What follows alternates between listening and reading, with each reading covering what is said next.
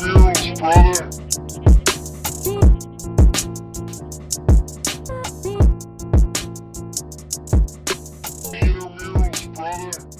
This is the Run Pod Option. I'm Marty. I'm Jeff. And I'm Will. Follow us on Twitter at RunPodOption or email us at runpodoption@gmail.com. If you're listening and enjoy the show, take a second to subscribe, review, do all that good stuff. You might notice that Kyle sounds different because he introduced himself as Will. Kyle's missing this week's show, but it's actually perfect because we had Will lined up from the stands. Will, do you want to introduce yourself a little bit? Yeah, hey, my name is Will Rainier. I'm a diehard Oklahoma State fan living under duress in Austin, Texas. I'm a former Syracuse football equipment manager, so that if we figured that was, what a better way to fill in for Kyle. Unfortunately, I am not. I have kind of severed many of my ties. I was an equipment manager under the Greg Robinson era, so there's a lot of dark days there. I understand why you don't do it anymore then. That'll ruin you. Yeah, absolutely. But no, I've the Okie State faithful have adopted me into the family. I transferred there after leaving Syracuse, and then have gone on to do bigger and better things outside of Oklahoma. So Oklahoma is one of those places. It's great to be from. It's not really so good to be in, but yeah, I'm happy to be here to talk some college football. As Marty mentioned earlier, I am a co-host of a show called From the Stands. We do a college football preview web show every Friday. And so, yeah, check that out. Shameless plug right there. Yeah, definitely. No, it's a bigger and better thing that you alluded to, so it's kind of perfect. So I suppose there's probably not a better place to start than the 21st ranked Oklahoma State Cowboys visiting Lubbock. And, you son of a bitch. Listen, we're doing this now? This is what we're going to do? We're going to fight on this show? Is that No, I do wonder, though, if you're going to get a Jet Duffy tattoo, and if so, where? Oklahoma State and losing to backup quarterbacks, name a more iconic duo. I can name one, and it's having a big lead on Texas at the half and then blowing it. Because in the late aughts, that seemed to be the almost every single season. I've got one. OU fans and complaining about 11 a.m. kickoffs.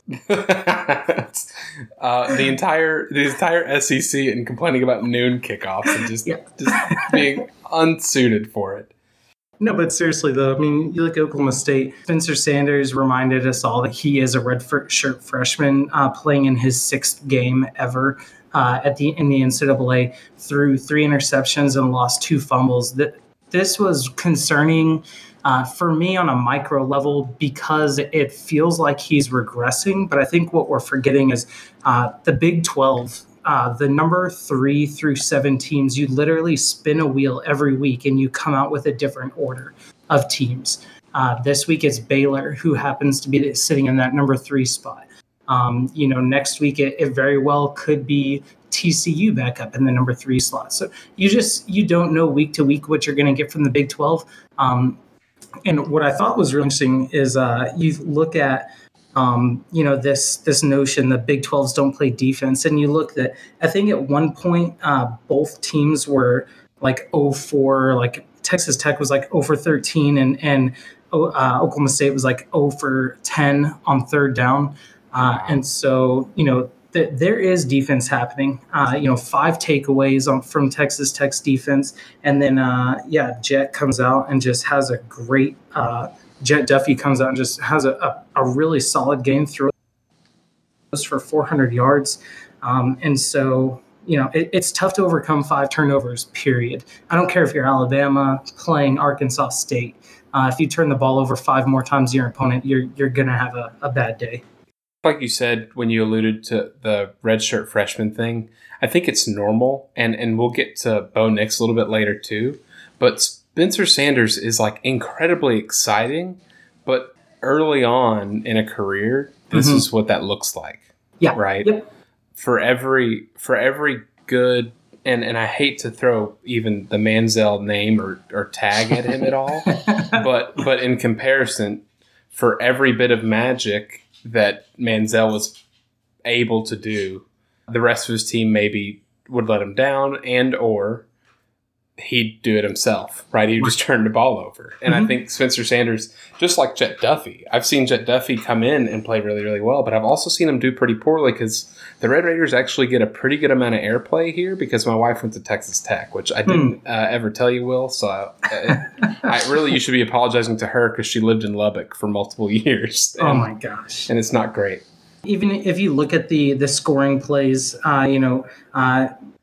Spencer Sanders still had 2 passing touchdowns, had some big plays throughout the game, but there were a number of times where he's running out of bounds and you're screaming, just throw the ball away, or he's tucking the ball and running and you're screaming, just slide. And 3 years from now, whenever we're having good seasons and we look back and say, oh, Spencer Sanders started out and only won 7 games his first year, you're not going to remember this game in the grand scheme of things. And so it makes it a little bit more palatable. But yeah, even looking at the first half drive summaries for Oklahoma State, fumble, punt, punt, punt, punt, interception, downs, punt, touchdown. That was the first half. Like, no team can, that is unless you're playing in the Big Ten, no team can overcome that first half. I don't, especially not in the Big 12. Well, and I don't have an opinion strong enough to warrant, I think, a bigger discussion. But I do think it'll be interesting once Bowman returns for Texas Tech, whether or not they decide to go with him or if Duffy can keep the hot streak. He still only completed like 55% of his passes. Right. So it's not like he was perfect. Like Oklahoma State still played him pretty good. It's just the legs, the same way that it benefits Sanders, really helped Duffy, I think, especially for a Texas Tech team that seemingly wants to get away from the pass, but can't help but throw the ball 40 times a game. Yeah, they've got Baylor on the road this week, so I think that'll be really interesting to see kind of what happens. I think I did read that Bowman is back. So first question, do they put Bowman in over Jet after that pretty solid game? And, whether they do or they don't, just kind of watching them match up to Baylor, who tell your kids about an undefeated, a 5-0 Baylor team, because that's where we are in 2019. I don't know what to do with it, and they've only allowed 77 points through 5 games, which is pretty excellent. Yeah, no doubt. Let's hop on over to Auburn and Florida.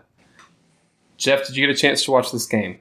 I only got a chance to watch the first half, so... Oddly enough, same thing for me, because it was me and the daughter solo, so I had to do a little neighborhood walk. It was like 68 degrees here in Charlotte. It was beautiful. So I took advantage of it, but I saw enough to see that Auburn seemingly did not have – it almost felt like they were slower than Florida in a lot of aspects. No, I definitely agree. You look at just kind of what Florida was able to do, especially, Trask kind of didn't really play a great game, I would say. I think his QBR was something just insane, like below 30. But Piron had a great day on the ground, 14 carries for 130 yards. That's really solid especially against Auburn, who a week ago we're saying had this incredible SEC defense that we all know and love, and really had a chance to just kind of make some noise there in the West and really contend. Yeah, and the thing that is kind of interesting to me, if you read message boards and sites, people aren't super impressed with Dan Mullen, but I think he's doing a really awesome job. His recruiting is pretty good. I mean, it's kind of hard not to at Florida, but they've lost some players. They lost Franks to start the year, and they still just kind of are chugging along. So I'm really interested to see kind of how they finish things out. I think Trask's biggest ability is being able to get the ball to Freddie Swain and to other playmakers and letting them almost do the Alabama thing of just letting the receivers run free. Get them in space. If there's not a person within 5 yards and they catch the ball, they're probably gone for 20, 40, 60 yards or a touchdown, if not that. It really felt like, at least at the beginning, that Florida had the burners on full speed, and I was surprised at how unable Auburn seemed to be in terms of just pass coverage to cover someone like Freddie Swain, who seemed to have a day. I also saw Kyle Trask almost get murdered by a sack, so it kind of it goes both ways, I think. Yeah, I mean, you look at two of Florida's three touchdowns, where one was a 64-yard pass and the other was an 88-yard run, and then the third touchdown came after an interception that they gave him the ball at like the 18-yard line or something. So a lot here. It wasn't outside of the big plays. It wasn't a really impressive day, but I mean, when Bo Nix kind of plays the way he does, then it makes it a lot easier. You really only need one or two of those big plays in order to compensate for it. Yeah, Bo Nix finished with 11 for 27, 145 yards, one touchdown, 3 interceptions. And I think that might just have been the difference. Trask was good enough to not lose the game for Florida. Because I think if if Franks plays, there's probably a chance that Auburn wins. Because Franks, I was not impressed by. No, me either. And he'll throw a duck your way. I think Trask, for as many times as he got hit by a really good Auburn team, he didn't just outright hand the ball over 3 times like Nix did. Yeah, but the one trade-off you get, and it didn't matter as much this game I thought it would, is Franks had some mobility. I got to watch it in the bowl game last year when he shredded Michigan with his legs. But from what I saw, Trask does not have add any element to their quarterback run game. So will it matter much going forward? I don't know, but it might be worth something watching. There's the iconic duo. Is Florida and Michigan playing in a bowl game after disappointing seasons? I mean, it's kind of it's an annual rivalry at this point. Like, if I don't get that at the right there around Christmas time, it's like Santa doesn't care about me. Yeah, I need my Outback Bowl. I need it. That's right. Well, did you guys? I don't know how much of this you're able to watch, but when Trask went down and Emory Jones came in, he is a true freshman. I mean, I think he played well enough. He went 5 for 7. It was only 28 yards, but he had 3 runs for 13 yards. Do you think that he played well enough to kind of insert him into a dual quarterback situation, or do you think they're just going to stick with Trask? Honestly, didn't see enough of it, so I can't really speak to it. I don't know how many total plays. So he threw 7 times. Yeah. What do you say? Do you think he had 15 plays? I mean, it had to have been, 2 or 3 drives. See if I can pull up the drive chart.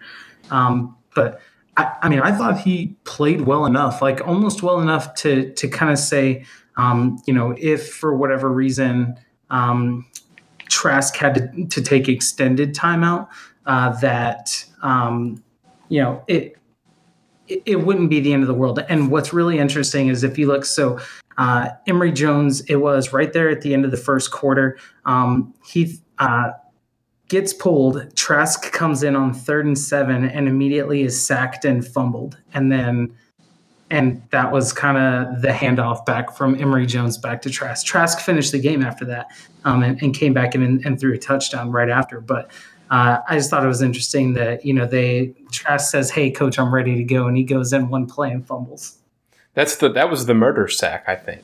I think it was too, yeah. Yeah, where the off the left end, the guy came in almost completely untouched. And that's the one. Is that the one Mullen called dirty after the game? Was that the hit? I don't know. It probably was. I think maybe that might have been the hit that injured Trask, but that hit looked pretty clean. He just kind of fell wrong. Yeah.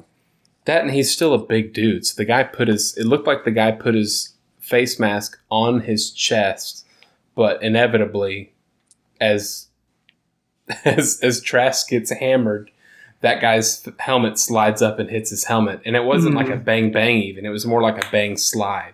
Yeah. And it didn't look dirty to me. If that's the one he was referencing, I don't know. I think Kyle Trask would have to lose the job more than them. I don't know. There's a history of Florida with 2 quarterbacks. Honestly, don't know. Yeah, so Florida's got LSU in the Swamp. Game day's going. I mean, do you think from what you saw, for the little that you saw in Florida, do they have any shot? I really like LSU. I like LSU a lot. Yeah. I didn't think Florida was going to hang with Auburn. So I'm. These are differently built. Auburn and Florida, or Auburn LSU, are way differently built teams, though. Yeah, I think Florida gains a lot more yards against LSU. Yeah, but I think LSU, I think they put up, have another 400-yard game with their quarterback. I just like what I saw from Joe Burrow. I think he statistically he's got to be one of the best quarterbacks in the nation right now. And so I think that he's going to have a good day against Florida's defense. I just don't know if Florida is going to be able to string together enough good drives offensively to match what I think Burrow's going to do under center. The turnovers affect the game anyways. I think it'll be Florida is going to need to force 2, 3, 4 turnovers for them to really hang with LSU, I think. Yeah. And we'll get to that when we get to picks. Okay.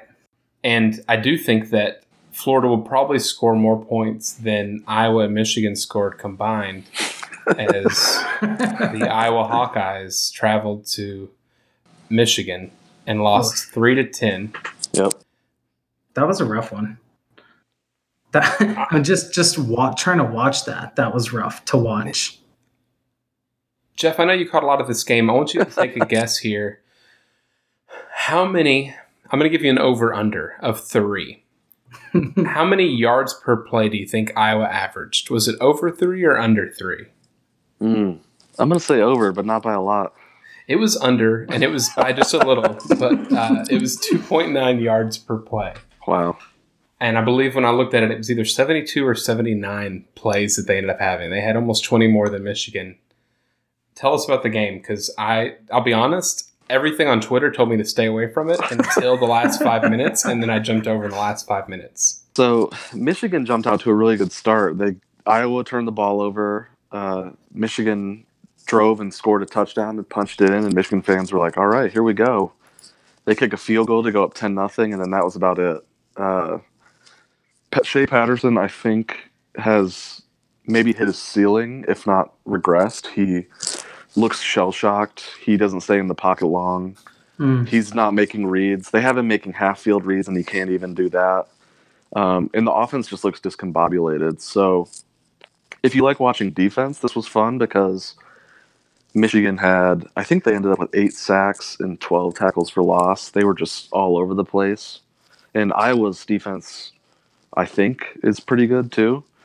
But yeah, it was brutal. It was penalties, sacks, punts. It was a true throwback Big Ten game.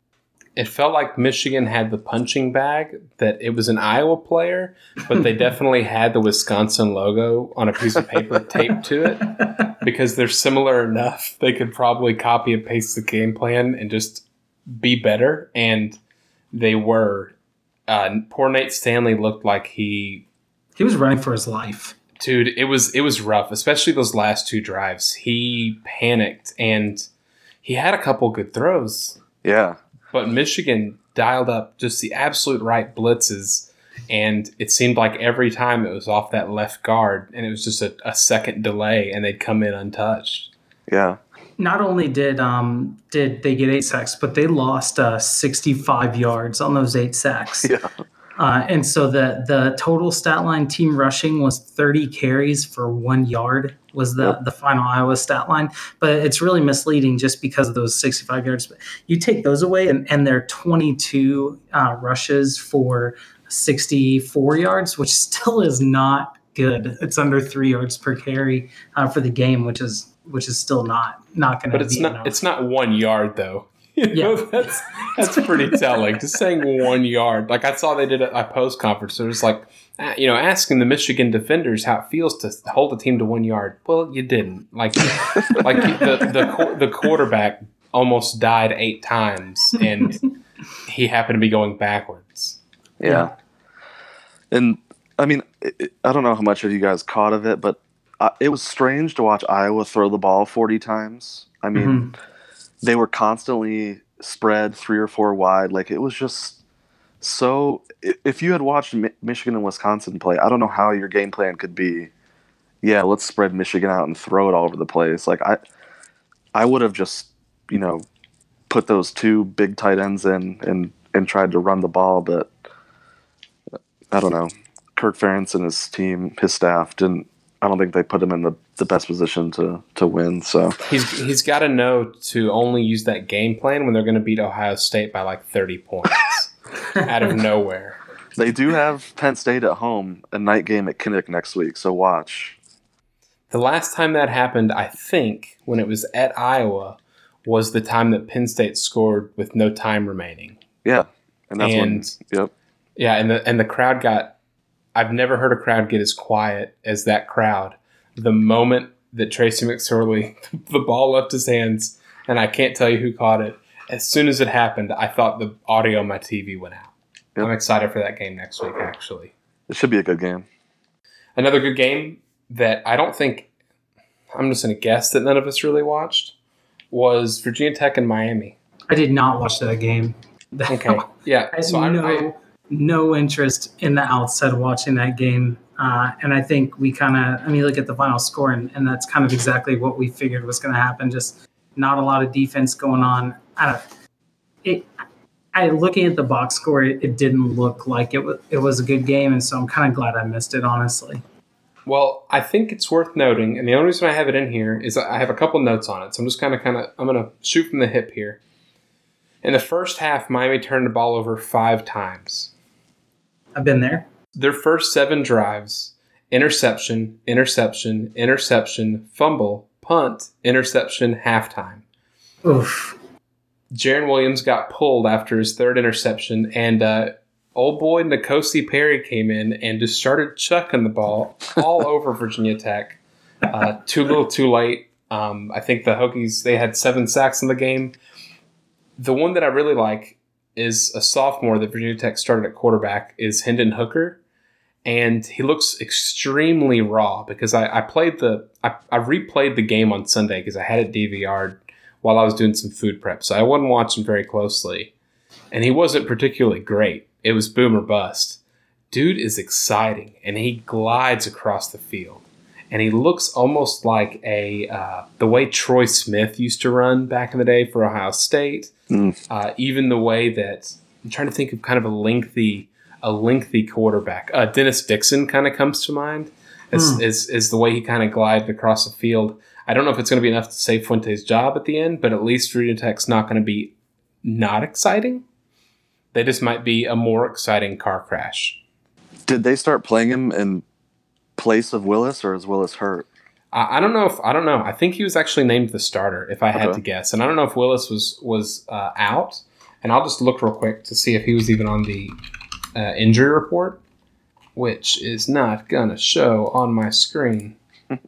He's not listed on it, so I don't think he. I mean, he hasn't been very good this year, and I think maybe dreadful. If I'm Fuente and I feel like I'm losing somebody, maybe he's already lost him, and he gets a hungry. I almost said a hungry hooker, a hungry young quarterback. Wow. Well, they were in Miami, I guess. I don't know. I think it's going to be exciting. I hope Hendon develops regardless of the Tech of Fuente and Virginia Tech. So I'll throw this out there. I don't know how much you guys follow Virginia Tech, but isn't this kind of like, look at the first half versus the second half? It's like Fuente came into the locker room at the halftime, looks over at Bud Foster, and it's like, hey, I'll take it from here. Don't worry. And Bud's just like, whatever, man. I don't even care at this point. I'm out of here. But yeah, the drive charts that you saw, like this, you're sitting there at halftime going, this is exactly what we want. This is Bud Foster defense. Like, this is who Virginia Tech could be. And then they get to the end and it's, 35-35. And you're like, oh, no, this is who Virginia Tech is. Like, this is someone who's a team that just is not, protecting the lead and just kind of giving it away. And really, Miami had a really good shot to come back and win it right there at the end. From the 10-yard line, they had 2 shots right there at the very end of the game to tie it up and just couldn't make it happen. I think Bud Foster probably has his second worst defense, and it's only behind last year's. They don't look very good. I think Jaron Williams gifted them. He looked very poor at the beginning of the game. Mm-hmm. And I don't know if it was because he wasn't comfortable in the pocket, but he's had a pretty subpar season anyways. And I think the same way that Hooker had a good game because Miami probably wasn't planning for him, because I don't think he was named the starter until either Friday or that Saturday morning. Mm-hmm. Mm-hmm. I think that's the same situation with N'Kosi. N'Kosi came in, and there's no way in that plan they expected a quarterback to come in and throw 47 times, especially with how Jaron Williams had done. So I think an unfortunate circumstance for that defense trying to react, and I don't think Bud has the adjustments like he used to. Right. I don't think he has the talent. Like the things I read online from Virginia Tech sites is they haven't recruited well. They haven't developed like they used to, and well, I mean, the I don't know. ACC now is not. It's not the Big East. 15 years ago. Yeah. You've got just so many. You've got Clemson, who you're going to lose a lot of talent to. You're still dealing with Florida State and Miami, who you're going to lose talent to, and yeah, I'll admit both of those teams are down, but Virginia Tech isn't the destination. Like, it's harder to promise conference championships, and if you can't even promise conference championships, forget trying to promise the 5-star kids playoff appearances. So yeah, I think it's a lot harder. Their brand has definitely suffered. The brand suffered, and I think that both UNC and North Carolina State have raised their profile. For every problem that Fedora had, he was not a bad recruiter. And Doran, I can't ever say his last name. He's not a bad recruiter either. No. Cutcliffe is an automatic, if you're a good player, to get into the pros. Like, you know exactly what you're getting in a coach. You're going to be well coached, all that other stuff. Yep. All that factored in with, like Will said, the ACC's just got a different landscape now. Clemson rules it. Clemson is absolutely recruiting those grounds and the rest of the country. Yep. Florida State still has an impact there. UVA has started doing something, and I think there's also the fact that Old Dominion and company are rising. ECU is trying to get into that region. Coastal Carolina trying to get into that region. Old Dominion, etc. Yeah. I think Virginia Tech, I don't think their time has passed, but they're going to have to hit a reset whenever Fuente leaves or gets fired, whichever one it is. That's so weird to me because Fuente coming in from Memphis, like, everyone was like just so high on Virginia Tech. And so I still think he's a good enough coach. I think that there's definitely a talent issue. I wonder, just kind of what's happening behind the scenes that we're not seeing, because Fuente has had success at lesser programs. And so it's just shocking to me. I don't think it's a Fuente issue. I think it's a Virginia Tech issue. Yeah, I'll agree with that. Ohio State hammered Michigan State. I'm not even going to touch on it that much, except that J.K. Dobbins is absolutely incredible when he gets in the open field. Yeah, this guys, keep an eye out for this kid. This, he may not be on a lot of people's radars right now. A lot of people may not have heard of him. No, I'm kidding. Everybody's heard of him. He's the real deal. Well-known quarterback Justin Fields also had a pretty decent game. Michigan State tried their best. Lewerke did everything he could and didn't look half bad, but once the receivers stopped making the hard catches, it was pretty much over. And it steamrolled. Texas almost fell into a trap game. West Virginia outpaced them at the beginning, and then Texas just kind of ran away with it. This is what I'm talking about. Every single week, like, the Big 12 is going to reshuffle itself. Do you guys think West Virginia got any brownie points in this loss? Is this something that after their game against the Missouri game, I thought for sure they were done this year. And then they beat North Carolina State, and I didn't know what to think. Exactly. And then, Kansas plays them to 5 points, and you're like, oh, okay, yeah, then maybe they're not that good. Like, every single week, you just spin the wheel on the Big 12. It's truly why I feel blessed every Saturday when the Big 12 was the conference I watched the most, if nothing else because Fox Sports Southwest was the most available channel. It was easy. It was easy to pop on and see an Oklahoma State Baylor game, or a TCU Kansas State game after they joined the conference. But for sure, where the Pac-12 seemingly lacks ability and it's got parity involved, the Big 12 seems to have a ton of talent that is just spread thin across almost the rest, across 8 of the 10, is it 10 teams now? 8 of the 10 teams exactly are spread and have kind of the same ability, and you never know who's going to step up. Yeah, and even 6 weeks into the season, when you think you've got a good idea, they flip it over again, and you're like, oh, okay, no, every team really could beat every team, except for Oklahoma. I don't know if anybody's going to be able to beat Oklahoma. I mean, they're just rolling right now. I can sure get a little bit behind the rivalry game that they've got, and I know we'll talk about these later in the picks, but I don't think Oklahoma is gonna even make it a game against Texas. I think they run away with it this year. I don't know what to expect. It wouldn't surprise me if Texas wins by 20 now, like we said. Two scores from that parity-filled Pac-12. Oregon sneaks by Cal. Herbert looked like he played one of the best defenses. I mean, Cal did a really good job, and Herbert's receivers can't catch. Yeah. It's unfortunate, but I don't think Oregon.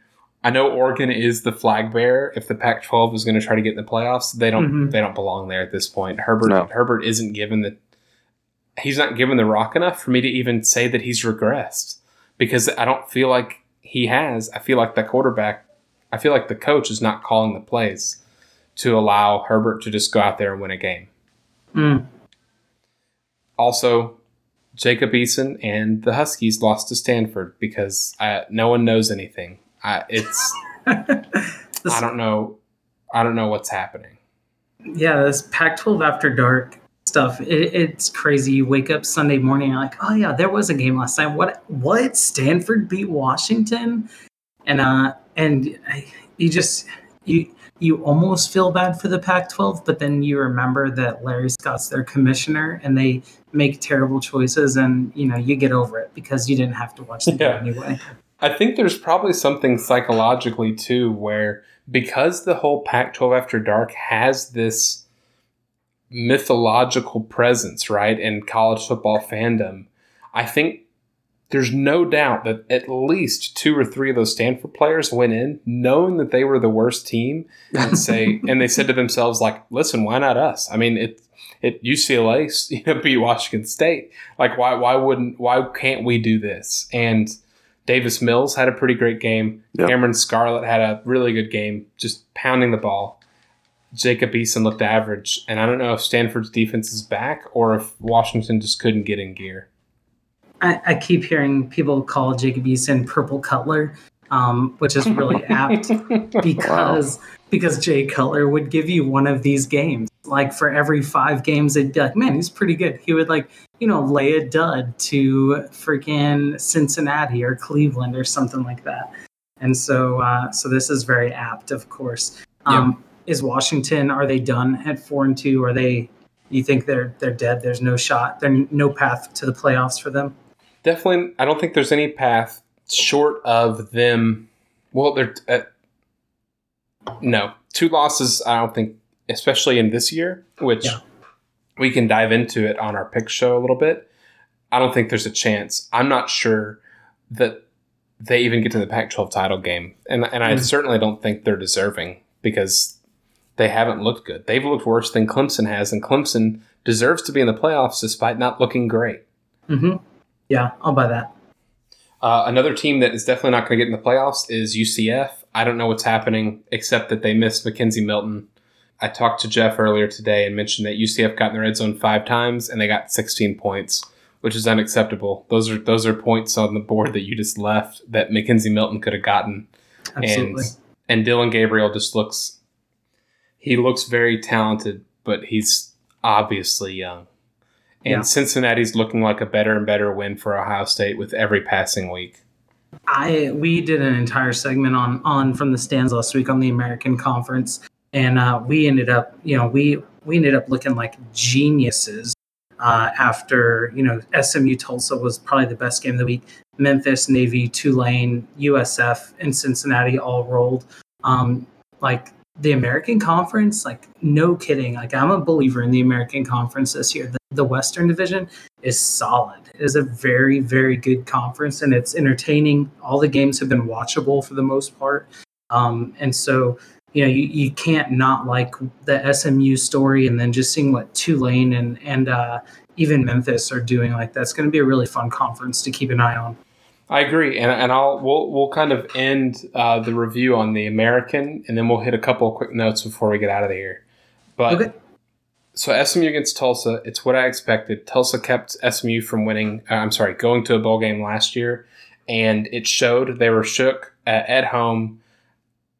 it's nice to see them win, but it's obvious that SMU has issues stopping the run against Tulsa and the run in general. And I'll make a quick note. Ahmad Brooks clapped back at our Twitter account because I said that he was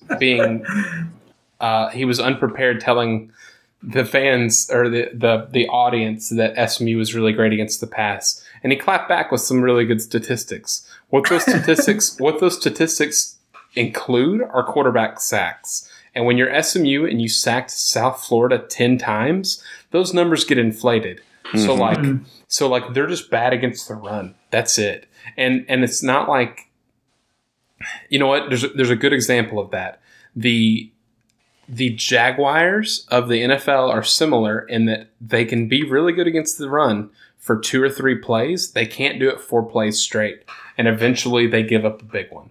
And that's where SMU's at. The American Athletic might low-key be the most competitive conference at a high level in terms of just how many teams have the potential to win the conference. SMU, Memphis, Tulane, Navy, Houston, Tulsa. You know what? Take away Navy. They kind of take away Houston. Yeah, Derek King made that decision for them. I think they're done for the year. I do feel like Houston can determine who's going to win that championship, though. They still have that in them. And Tulsa is the most athletic team probably in the conference. Temple, Cincinnati are great. Central Florida, who knows? Even when they're bad, they're still really good. They've scored. SMU scored the second most points at 265. UCF's at 269. And the nearest is 66 points less than the first and second team. So it's really going to be fun going down through the rest of the season. But if you look at, Memphis, you said 66 points less. You look at their points against, they've played 5 games and they've held their opponents to a combined 96 points. So I'm not going to do math in public, but 20 points a game is pretty good. If you're holding your opponents under 20 a game, you're going to be okay in that conference. They're doubling up their opponents, and that includes a Mississippi State team that is trying to dodge and weave with some suspensions. They, I think, had all of their players out there for that game because they have a few really good defensive players that they're only allowed to play, I think, 9 out of 12 games this year. Some weird fucking thing. The NCAA is weird. It's a weird thing. UConn extended Charlie Strong's reign as USF coach by losing by another Nebraska. week. Another week. I don't know how he's going to hang in there. But it's, I think, their first FBS win in 10 straight weeks. Or not 10 straight weeks, but 10 straight games. Speaking of FBS wins, Oregon State got one against UCLA. We will go and talk about Chip Kelly too long, but no turnovers in this game, and Oregon State just outplayed them. So I went to Corvallis for the Oklahoma State game this year, and I was actually pretty impressed with Oregon State's offense. I think Jake Luton and Isaiah Hodgins. I think the receiver, right? Yeah, the receiver. I think he's a great player. Somebody tried to say Oregon State may be the wide receiver university. I take personal exception to that. But it's in this clearly game, SMU. It's pony up.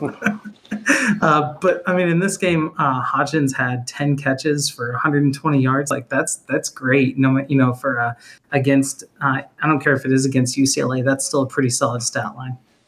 Does he have a brother that also plays running back? Because that seems to be when Oregon State's their best, when they had Rodgers and Rodgers. Yeah, Rodgers and Rodgers. And then all of a sudden they catch magic in a bottle and upset Oregon or upset USC. Yep. We'll do a quick game before we get out. Okay. Baylor, Minnesota, Memphis, and Boise State are all undefeated. Ooh. Hey, hold up. Don't forget about Wake Forest. No, I don't want to forget about Wake Forest. You know what? Let's add Wake Forest in there. They benefited from the bye week to extend their undefeated season. You know who also did was Texas A&M. Texas A&M went up. I saw that. I think they went up one spot in the AP Top 25, and they had a bye week. And they're 3-2. They must hate Minnesota and Baylor. They do not want to give them that spot. Baylor, I get. But let's remove Boise State because they probably have the easiest avenue, right? Sure. Let's do Baylor, Minnesota, Memphis, and Wake Forest. Not who do you think, but who do you want to finish with the best record out of those four? And let's just call it 10-2 on the year. If you had to pick one, just to see what the butterfly effect would be, who's 10-2? Go back over it again. Baylor, Wake, Minnesota, Wake Forest, and Memphis. Not Memphis, just because if they go 13-0, they beat UCF and Cincinnati, and I know we just propped up the American, but an undefeated Memphis doesn't really do anything for me. Yeah, butterfly effect's not as big there. Exactly. I think it's. Not only do I think it's Minnesota, but I'll tell you why. Because I think they have probably the easiest path ahead to do it. They have Penn State at home. They have Wisconsin at home, and they have to go to Iowa. But outside of that, they've got Nebraska, Rutgers, Maryland, and Northwestern. Goodness. Yeah, they might be 8-0 in a couple weeks. They really could be. And then, so 8-0 going to, and then hosting Penn State at home. Honestly, we could be looking at an 11-0 with Minnesota just because, hosting Wisconsin. And then it's just what the hell? PJ Fleck, he's going to row that boat all the way to the Big Ten championship game. And then promptly get crushed. If PJ Fleck won the Big Ten this year, just hypothetically, does he get an NFL job tomorrow? He's the Redskins coach immediately, right? And they switch it to row the canoe.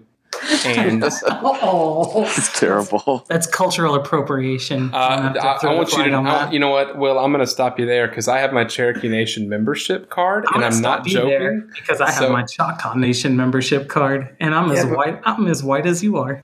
I know. It's baffling. It's almost like they watered down the gene pool. Let's not get into the Trail of Tears because we're going to talk about how Baylor's Trail of Tears is going to lead them to 12-0. I think Baylor 12-0 would be the best. I think Oklahoma's only loss and them trying to make the playoffs, and Baylor probably still only ranked 12th because they won't get any respect. I really like Matt Rule. I like what he's done there in such a short time. Answer me this. How bad does OU beat Baylor the second time in the conference championship game if somehow Baylor ekes out a win? Ooh, see, I feel like in my hypothetical here, Baylor gets lucky, right? And Charlie Brewer has an incredible game. Mm-hmm. They end up winning something 42-38. They just get enough stops. Sure. I think in the rematch, Oklahoma beats them by 30. But I think the first half is 10-10. And Baylor is playing lights out, and they're crushing it, and then Oklahoma just ends up being all right, well, we're done here. This is the only chance we have the playoffs, and they just destroy them the second time around. Yeah, see, this is where I get really hung up on the Big 12. I love that all the teams play each other, so don't get me wrong. I hate how poorly the conference handled 2014 with Baylor and TCU. Mm-hmm. But I also hate a rematch conference championship game because of the 1-1 split. It's just kind of what do you do? Do you just take whoever wins the conference championship game? And that is by winning the conference in that game, that's the kicker that kind of, makes the other loss not in the season not so bad. So I think, I don't think it's a great system. I think it's a great regular season, but I do hate that, the conference championship game will always be a rematch. Yeah, it's not awful in other conferences necessarily when hypothetically Wisconsin beats Penn State and then they end up playing each other in the conference championship, because then it feels like, okay, now it's a revenge game. Whereas the Big 12 championship game, it feels like everybody did a great job. We played through our conference schedule. Oh, wait, we just have this little hurdle here, and everyone knows that it's here because we got ditched out of the playoffs once, and we decided to change how the conference structure works for the postseason. Yeah. That's the bummer about it. I think it's frustrating, too, because, in a perfect world, you've got a 12-0 team playing an 11-1 team. But realistically, we're going to get an 11-1 team playing a 9-3 team at some point. and then the 9-3 team is going to win. And it's like, oh, okay, well, see you next year playoffs. Like, we're just kicked ourselves out of this thing. Yeah, and I'm going to actually kick us out of this thing. We're going to hang it up for the rest of this episode. Guys, we have a picks show that is going to be releasing. This will be coming out Tuesday. It'll probably be dropping Wednesday morning. This is all to serve me, who edits the show, because I stay up till 2 a.m. and I don't want to do that. So, Will and Jeff, if you would like to say goodbye, because we're actually going to hit stop and hit record again here in a second. Later, guys. Go Pokes. Where can we follow you, Will? You can follow me at Will on Twitter. But if you want to get some really quality Twitter time on Saturdays, go to @FromTheStandsUS. That's the one I pay the most attention to. We got replays and snarky tweets and all the fun stuff for Saturdays. Excellent. Good deal. Jeff, where can they find you? Do you want to give your Twitter out this time? Yeah, it's JContis3. Follow me for scoring takes on 10 to 3 Big Ten games. I want to point out right before I stop recording, the first time we did that, Jeff did not want people to know his name, but I think we have a good enough show. We have a good enough show that Jeff feels confident to give out his Twitter, and I feel proud of that. Follow me. I'm usually running the show at RunPodOption on Twitter. And have a good rest of the week. You'll have the pick show, and we're actually going to talk about the California Bill SB 206 on that show as well. Bye, y'all. Hi, my name is Joshua Tracy. And I am Corwin Heller. And we are the hosts of a statistics and sports podcast called Juicing the Numbers. We cover the NFL, college football, MLB, and the NHL with anything that we like to talk about in between. If you like sports and the numbers behind it, come check out our show, Juicing the Numbers, on iTunes, Spotify, Stitcher, wherever you find podcasts. Hit us up on Twitter at JuicingPod.